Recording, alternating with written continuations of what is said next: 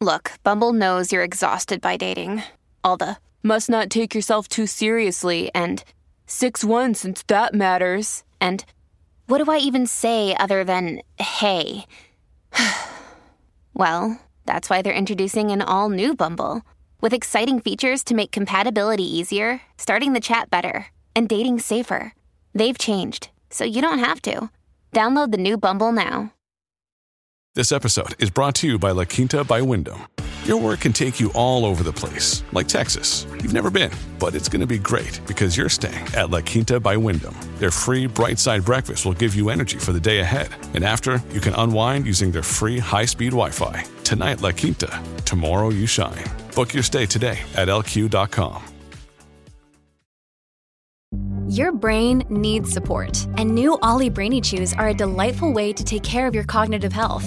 Made with scientifically backed ingredients like Thai ginger, L-theanine, and caffeine, Brainy Chews support healthy brain function and help you find your focus, stay chill, or get energized. Be kind to your mind and get these nootropic chews at ollie.com. That's OLLY.com. These statements have not been evaluated by the Food and Drug Administration. This product is not intended to diagnose, treat, cure, or prevent any disease.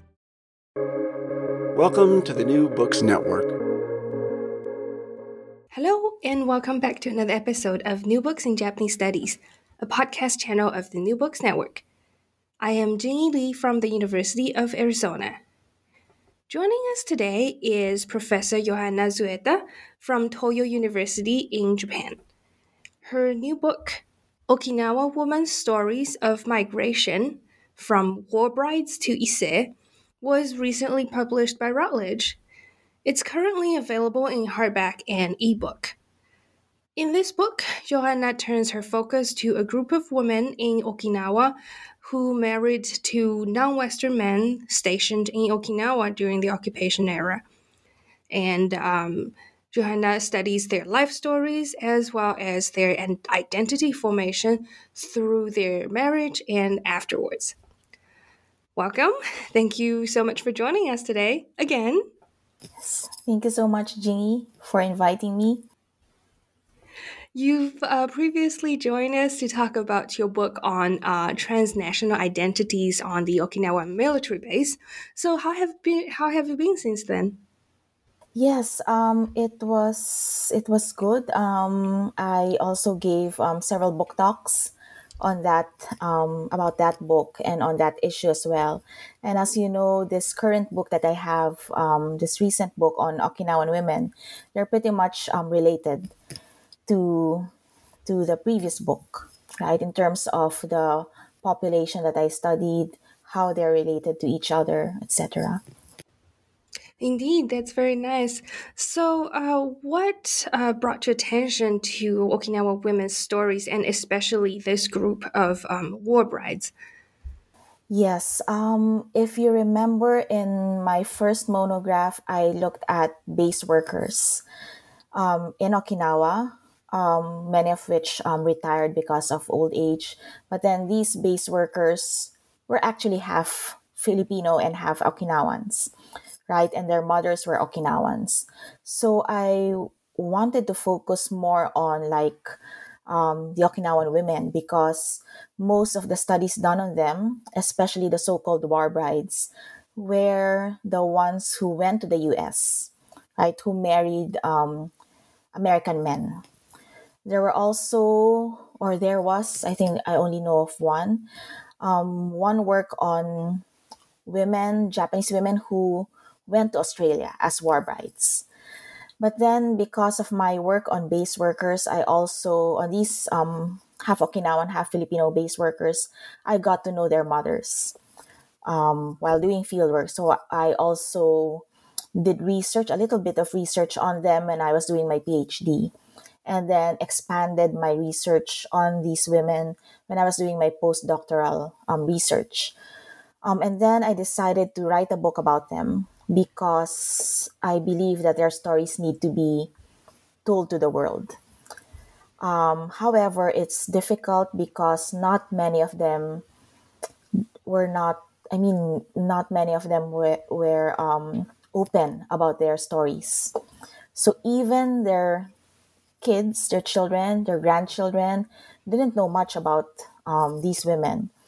But then I said, well, I just need to, conduct some interviews, talk to them so that I'll get to know more about their lives and then eventually tell their stories to the world. Yes. That's really amazing. I thinking that you're working to preserve the memory of this generation who, as your book mentions, we don't have many of these women left. Like most of them have passed away already. But yeah. So how is your book structured? Yes, what I did was because I am a sociologist, so I was curious about their old age, right? Their lives at present. So I talked to them about that, and then, of course, I also had to know their beginnings.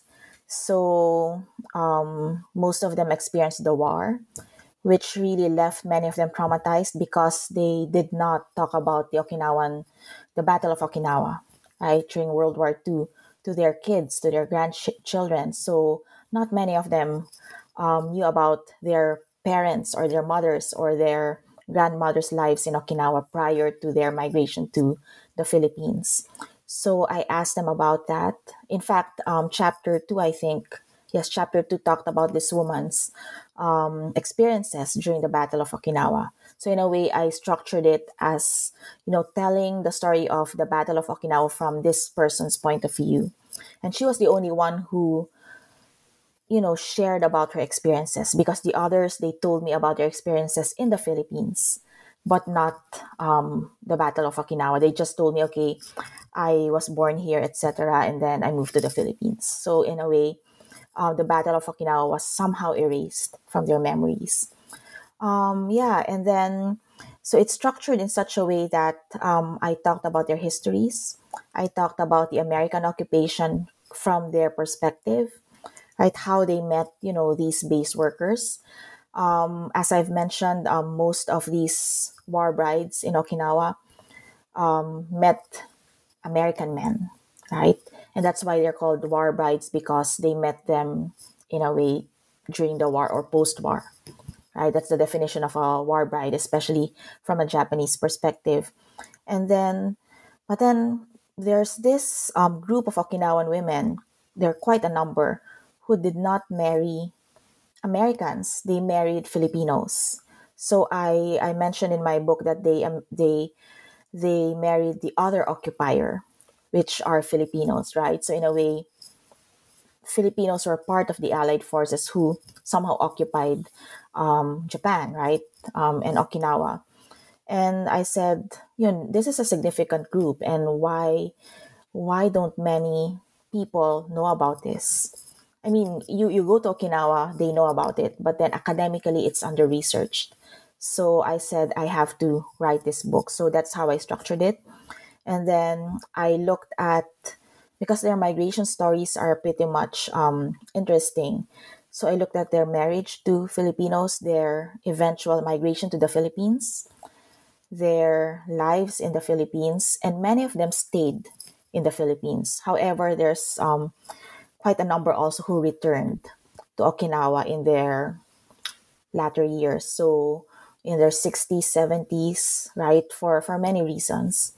And there's also this one of the last chapters, I also looked at the issue of death and burial, which I think is important because it was also pretty much I wasn't really looking at that, but then these women talking about death, right? They call it the haka, their burial sites, right? It just popped out in some of the interviews that I did. So I said this might be very, very significant. That's why I approached it from a life course perspective, from their beginnings in Okinawa, their experience of the war, and then end of life. So that's how I structured it. I see. Now, for those of us who might not be so familiar with this period of history, and for I guess more background information on these war brides, so from what time period did most of them get married, and do we know how many of them were there? Yes. So 1945, the war ended, and then the American occupation army, right, the USCAR, also the government brought in labor from the Philippines, from India, other parts of the world, mostly from the Philippines because of its colonial history, right, with the U.S. And so these intermarriages occurred, I think, late 40s, early 50s. So that was the time when a lot of these Okinawans, the locals, were working on base or around the bases. And most of these women I encountered, the Okinawan women, they were working either as maids, right, domestic helpers for families inside the base, or cleaners, waitresses, right? Some of them worked as store clerks inside the bases, right? The concessionaires. So they met these Filipinos because of their work, because they were working on base or around the bases, and for many of them, because they married quite young, for many of them, it's their first relationship, right? So yeah, so I think I spoke to, I think, two of them who explicitly told me that, oh, he's actually my first boyfriend, and then we got married. So yeah, it's really pretty much interesting. And then after that, these women went back to the Philippines, or went to the Philippines with their husbands, because their husbands' work contracts were ended or were terminated, right? Some were terminated for several reasons. Some just ended and they did not renew it. For some of these workers, they decided to continue staying in Okinawa, so they were able to get jobs. But my focus was on these women who went to the Philippines. So the migration to the Philippines was in, I think, the 19 mid 1950s, late 1950s. So that period.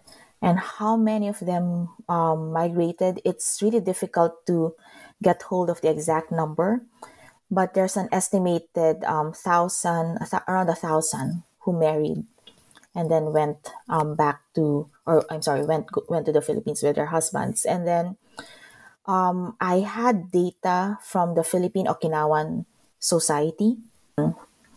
How do you call this membership directory of the first generation Okinawans who went to the Philippines. So these were the women, and then the second generation, third generation. So I got hold of that almost 20 years ago, and there were around 1,000 women listed, right? But of course, there were some women who were not members, so probably they were not registered. So let's put it to 1,000 or so. So that's, I think, a general estimate. Yeah, and that's really not a small number. Um, so in your book, you referred to them as ise in Japanese, as in first generation. So for these war brides who went back to the Philippines, or I shouldn't say go back, well, they did traveled to the Philippines with their family. What's the transition like for them to transition from life in Okinawa to life in Philippines? And I guess how does the identity of these first generation women shape their self identification to connect with your first book, and the way they position themselves, the way they see themselves within the Philippine society? Yes. Well, I call them Issei because it's how they identify themselves. So they identify themselves not as Senso Hanayome or war brides, but as Issei, meaning their first generation. So like it's like I felt when I was listening to them. So I was thinking, oh, I think they're claiming it that they are actually first generation migrants, that they really traveled and brought along their lives and Okinawan culture with them.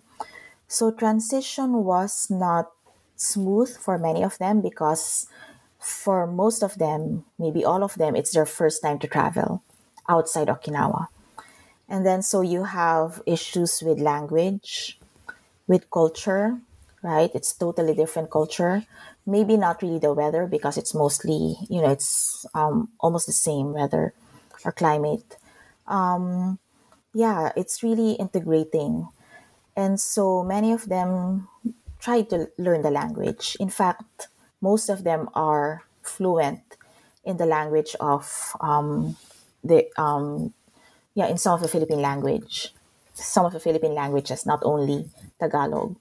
So yes, they also told me that because they were based in the Philippines, they tried to bring up their children in a more Filipino way, so as to be able to integrate in Philippine society. And it's, I think, also because during that time, sentiments against the Japanese were pretty much not good because of the war, right?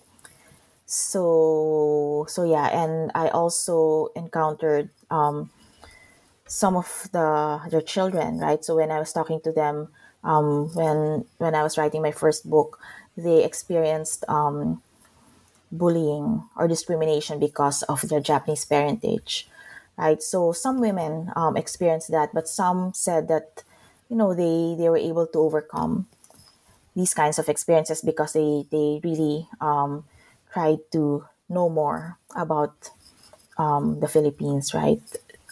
The culture and the language. And from another perspective, did you get a chance to see how the Philippine society viewed these war brides at the time? Yes, I think I wrote somewhere that some of the husbands' families didn't really like the women because of the history, right, of the war. So, and these women were actually seen as Japonesa, or were called as Japonesa. Japonesa is the Tagalog or the Spanish term for Japanese woman, but they're not actually, well, technically they're Japanese, but they're actually from Okinawa.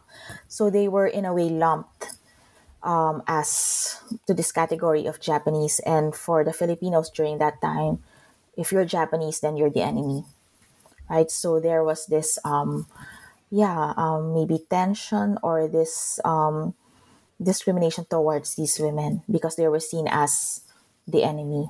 But that changed because they were able to integrate and because of historical changes as well, especially during the 70s when Japan started becoming the power in Asia, right? The bubble economy, etc.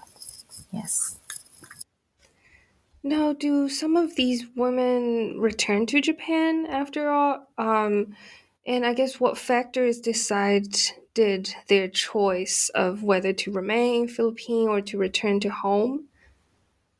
Yes, I saw some structural factors like the Japanese economy, for example. And then some of them returned because their kid or yeah, their children wanted to return or they wanted to work in Okinawa, and so they accompanied their children to Okinawa. Some of them returned for medical purposes. So I met like some women in their 60s, 70s who returned. Who returned during their 60s, 70s because of medical reasons, and they preferred to be treated in Okinawa. Some of them also returned because their children decided to work in Okinawa and stay in Okinawa permanently. So they said, okay, why will I stay in the Philippines? My husband is gone, so they went back home. Some did not go back primarily because their families are mostly in the Philippines, so they decided to stay in the Philippines. Some of them also decided not to go back because they became estranged with their natal families because they were disowned for marrying an outsider. So it's pretty much varied, but yeah, if you look at structural factors, it would be the economy, economic reasons, right? And then if you look at more micro level reasons, it's because of the family related reasons. And after they returned to Japan, how does this? You mentioned that for some of them, their marriage with a non-Japanese person affected their relationship with the family. So after these brides returned to Japan, how did their I guess identity or self-identification change, or was there any kinds of change after they came back to live in Japan? And how did the Japanese society view them after their return?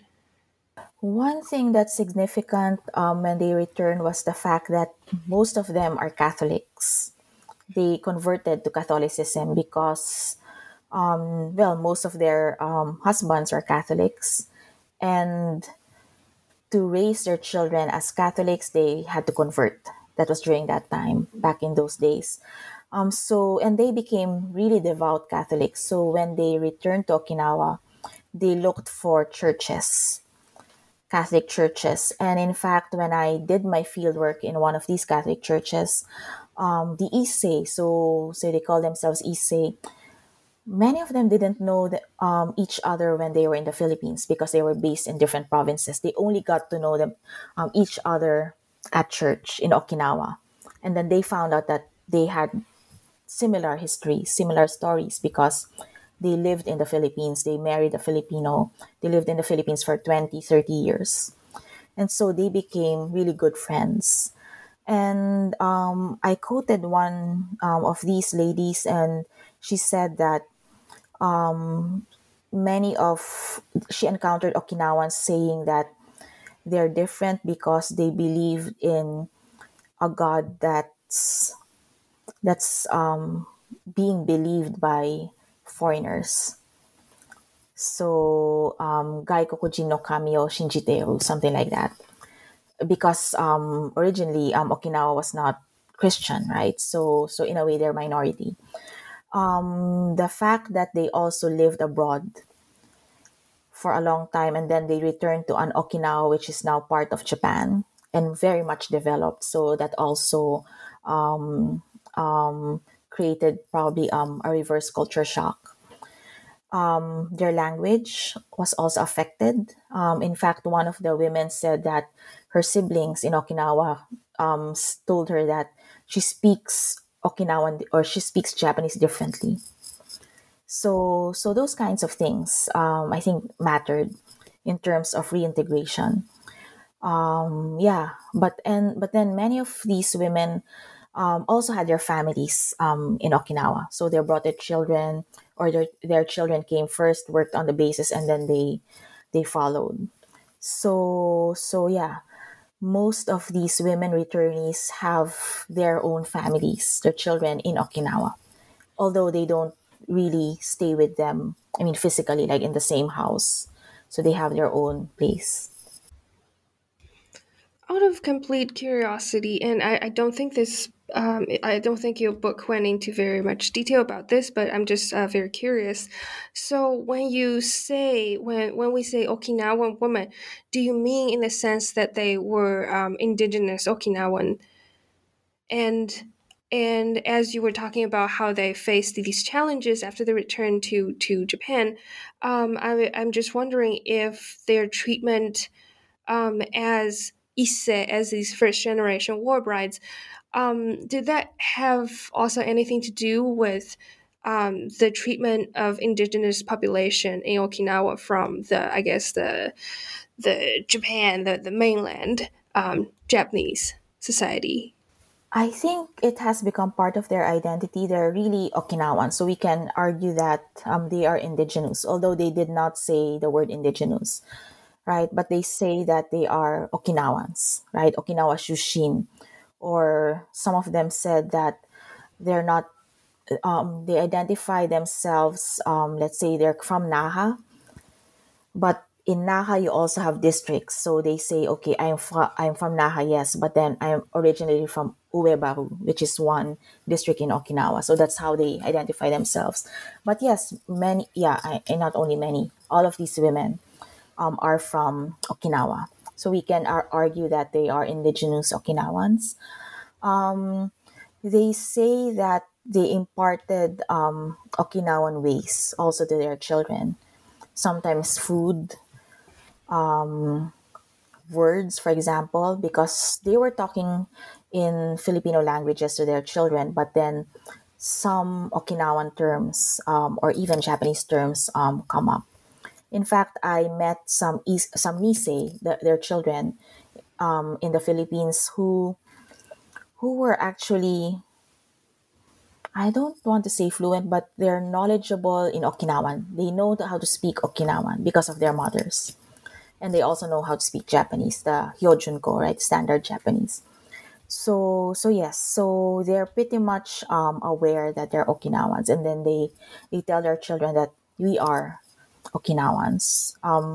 I remember hearing some of these women even say the word Rikyu, so Rikyuans. So yes, so they're pretty much conscious of that fact. That's very fascinating. Thank you. Now, in following chapter, in chapter 5, you discuss the choices these women make when they face their late years and death. So, why is this such an important part in the discussion of war brides? Yes, that came up in an interview because they were talking about, and also some of my informal conversations with them. They were talking about Haka, right? They were talking because they're all Catholics, right? The women that I spoke to, and then one of them was saying, "Oh, I already bought like this nokotsudo, this burial vault in a Catholic church. So when I die, I'm already ready." And then I got curious because I said they've been talking about death. So this might be important. And then that led me to really read up on burial, maybe protocols or traditions in Okinawa. And then I found out that because Okinawa is a highly patriarchal society, so if you're a woman and then you get married, so you, in a way, you move out of your natal family. So when you die, you will be buried in this tomb, right, with your husband's family. So that's how it went during those times, right? If you're familiar with the Ryukyuan tombs, right? They're like turtleback tombs, like the Chinese tombs of southern China, right? So they're like turtlebacks. But if they married a foreigner, so that presents a problem because the foreigner doesn't have these tombs, right? Because they're not Okinawans. So what happens, right? And so that led me to think. And then for these women, they also mentioned that one of these women mentioned that, okay, I still don't have a nokutsudo, I still don't have a haka. So I don't know where I will die because my husband already passed away and he's buried in the Philippines. And I'm in Okinawa. I cannot be buried in my family's tomb because I married a foreigner. So she told me about these things, and that's why I did more research about it. And I said, this can really present a problem, especially for international marriages like this, right? Because tradition states that you cannot be married in your family's tomb because you married a foreigner, and a foreigner doesn't have a tomb in Okinawa. And for these returnees, for example, they're already in their old age. If they pass away, where will they be buried, right? Will they be shipped back, their body shipped back to the Philippines, or their ashes shipped back to the Philippines, or will they be buried in Okinawa. So that came up, and then even the issue of cremation, which is pretty much done in Japan and also in Okinawa now, but back in the Philippines, it's not. It's becoming common, but then people still prefer to be how do you call that? Maiso, buried as is with your body intact. Yeah, so that's actually an issue. And in fact, one of the women who was very much open to me, and then she was telling me, I don't know if she was able to purchase a burial vault in a Catholic church in Okinawa, because the last time I spoke to her, she said, "Oh, I still don't have this vault, so I'm still thinking, if I pass away, will I be sent back to be buried with my husband in the Philippines?" So I didn't have an update on that, and unfortunately, yeah, she passed away last April. Yeah, and I wasn't, because she was actually looking forward to this book, and I wasn't able to tell her that it was published a month before. But I think her family cremated her body, and she's here in Okinawa. I mean, her ashes are stored in a Catholic church in Okinawa, and her husband's body is in the Philippines. So yeah, so that's actually important, because I also mentioned the cost of these tombs in Okinawa in churches. So if you don't have the money, so it will be a challenge. If you want your body transported to the Philippines to be with your husband, it costs money, right? I mean, if you're transporting ashes, it costs less, but still it costs money. So there are many factors that's not only related to war brides, but you can expand it to the issue of international marriages, migration and death, right? So especially if you have like specific cultural traditions, like the Muslims, for example, right? That they have to adhere to some cultural traditions that can be a challenge if they married outside a land that is not, let's say, Muslim, or they don't have Muslim rituals. So that can be a challenge. Indeed, it can be. Now, in your research, you've talked to war brides, you've collected their life stories. Is there one or two stories that really stood out to you? Yes, one was the story that I spoke about in chapter 2, when she told me about her experiences during the Battle of Okinawa. So, I mean, hearing that directly from someone who experienced it versus reading it in a book is really different, right? How she told me about, experiencing being in a cave, and then the family in the next cave, or the cave beside where she was in, was bombed, right? Or people were dying and she can hear screams, or she was hearing screams. So, and she was all alone because her family was separated from her, right? So these are really the voices of these women. So considering that the trauma that they experienced, right? This is very traumatic. That's why many of them were really tight-lipped, that even their children didn't know about this, right? So you can just imagine, right? Retelling, how they can retell their stories. So that's one. And yeah, I think most of the stories of the women when they moved to the Philippines, how they endured, right?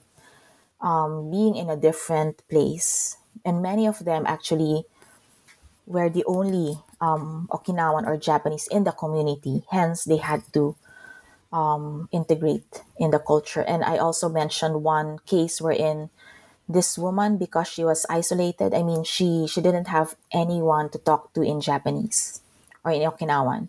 She forgot speaking the language. And when I met her, she could only muster like an Ohayo gozaimasu or good morning and arigato gozaimasu or thank you. And then because she spoke the language of the southern Philippines, which I don't speak, I had to talk to her using a translator, right, an interpreter, because she couldn't talk to me in Japanese and I couldn't talk to her in that Philippine language that she knows. Yeah, there are so many complicated issues that come from this, well, just from their marriage and from the situation that they had to be put in. So in your research and encounter with them, what have you learned um, about their transnational identities in this sense and their current situation in both Japan and Southeast Asia? Yes, because these women have been or lived in the Philippines, for the returnees, they lived in the Philippines for like 20 to 30 years. Um, I noticed that most of the returnees there, in a way, they can shift from being Okinawan and being Filipinos. For example, I hear them speak to their children in both Okinawan and Filipino. I mean, Japanese and Filipino, sometimes mostly in Filipino. They see me, they sometimes talk to me in Filipino, and they even they're even concerned with some events back in the Philippines, considering that they've been back here. So that's one. For those in the Philippines, they are still pretty much well, pre-pandemic. So I'm talking about pre-pandemic. They still occasionally come back to Okinawa for visits. And what's also interesting, because Okinawa has this Uchinanchu Taikai, the World Okinawan Festival, and the Issei based in the Philippines, they really, as much as possible, attend the Taikai, the festival, because that's a way for them to, well, to return, to be in touch with overseas Okinawans and even their fellow Isseis who returned to Okinawa. Unfortunately, though, not many of them could make those trips previously because of old age, right? And the last Taikai that I attended in 2016, I met two Isseis. I've known them even before. They in 2011, when I joined them for the Taikai, for the festival, they were pretty much mobile. But 5 years after 2016, they were they had a difficulty walking, well, because of old age, right? So, and they were like, okay, can we still attend the next Taikai, which is actually this coming October, because of the pandemic. So it was supposed to be held last year, but I think it will be held this year. So I don't know if they're coming. So yes, yeah. I guess that's so. Yeah, that's their transnationality. To connect this with your previous book and to, I guess, put it into a larger context, in this project, you've discussed Japanese or Okinawan war brides in Okinawa and Philippine, from perspectives of the history, culture, and the geopolitical situations that concerned multiple countries and regions and cultures. So this is such a complicated topic, and as you've mentioned earlier, there are so many factors that affected their self identification and their position in society. So, how do you think, with issues like this, not just Okinawan war brides, but these personnels that were involved um, with the occupation era from multiple countries, how do we better understand their stories in contemporary issues like migration, identity, and cross cultural marriage? Yes, I believe that migration in Okinawa, yeah, if you're going to look at current migration in Okinawa or the current, let's say, foreign population in Okinawa, I also argued in my previous book that this is pretty much historical. It has historical basis, right? Especially with the workers on base, for instance. how come you had Filipino workers on base or half Filipino workers, right? It's not just because of economic reasons that they came, right? It's primarily because of the occupation of Okinawa that these workers were hired by the U.S. occupation government, and this is really I mentioned in the book the previous book that there were treaties, there were letters from the USCAR to the Philippine government saying that okay, we need people. So you have to look at it in that context that the occupation is really important, and these intermarriages as well. Yeah, of course, this occurred because of because of the occupation, but many of these intermarriages also occurred because of economic reasons, right? That many of these women they were hard up economically, and they thought that marriage to an American or to a foreigner during that time would probably lift them out of poverty. Of course, we also should not discount the fact that there was, the concept of love is also involved, because in many of in many academic works, when you say they don't really look at let's say okay falling in love as a factor, but it also happened, right? And as I've mentioned that some of these women they told me that my husband was my first boyfriend, so I took that as okay, so this might be an expression of love, right? Not really economic reason or etc. Yes, so that's also an important thing. Looking at, let's say, international marriages, current international marriages, right?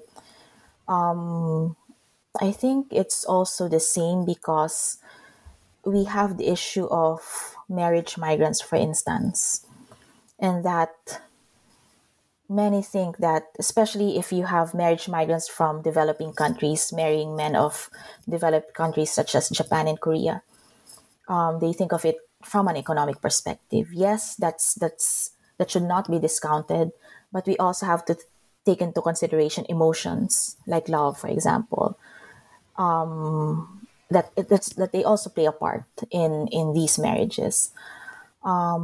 Yeah, and then in terms of identity, so we see that currently, right, how these foreign women, marriage migrants, how they try to raise their children, maybe adapting a Japanese way of life, or let's say Japanese identity or their own culture's identity, their own country's identity. And that's what I saw as well for these war brides. And this was like back in the 50s, 60s. So, so in a way, this issue of international marriages is not new, right?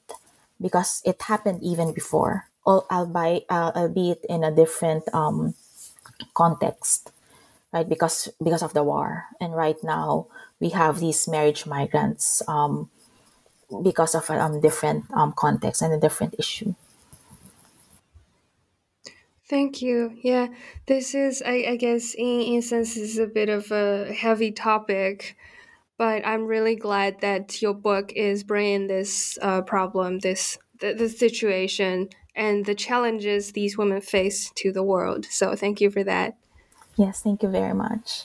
And thank you for your time in taking this interview. Yes, thank you very much for your time as well. And for our listeners, to learn more about war brides in Okinawa and topics in cross-cultural marriages and migration, make sure to check out this new book, Okinawan Women's Stories of Migration, From War Brides to Issei, by Dr. Johanna Zueta. This is Jing Yi from New Books in Japanese Studies. Please stay tuned for our next episode.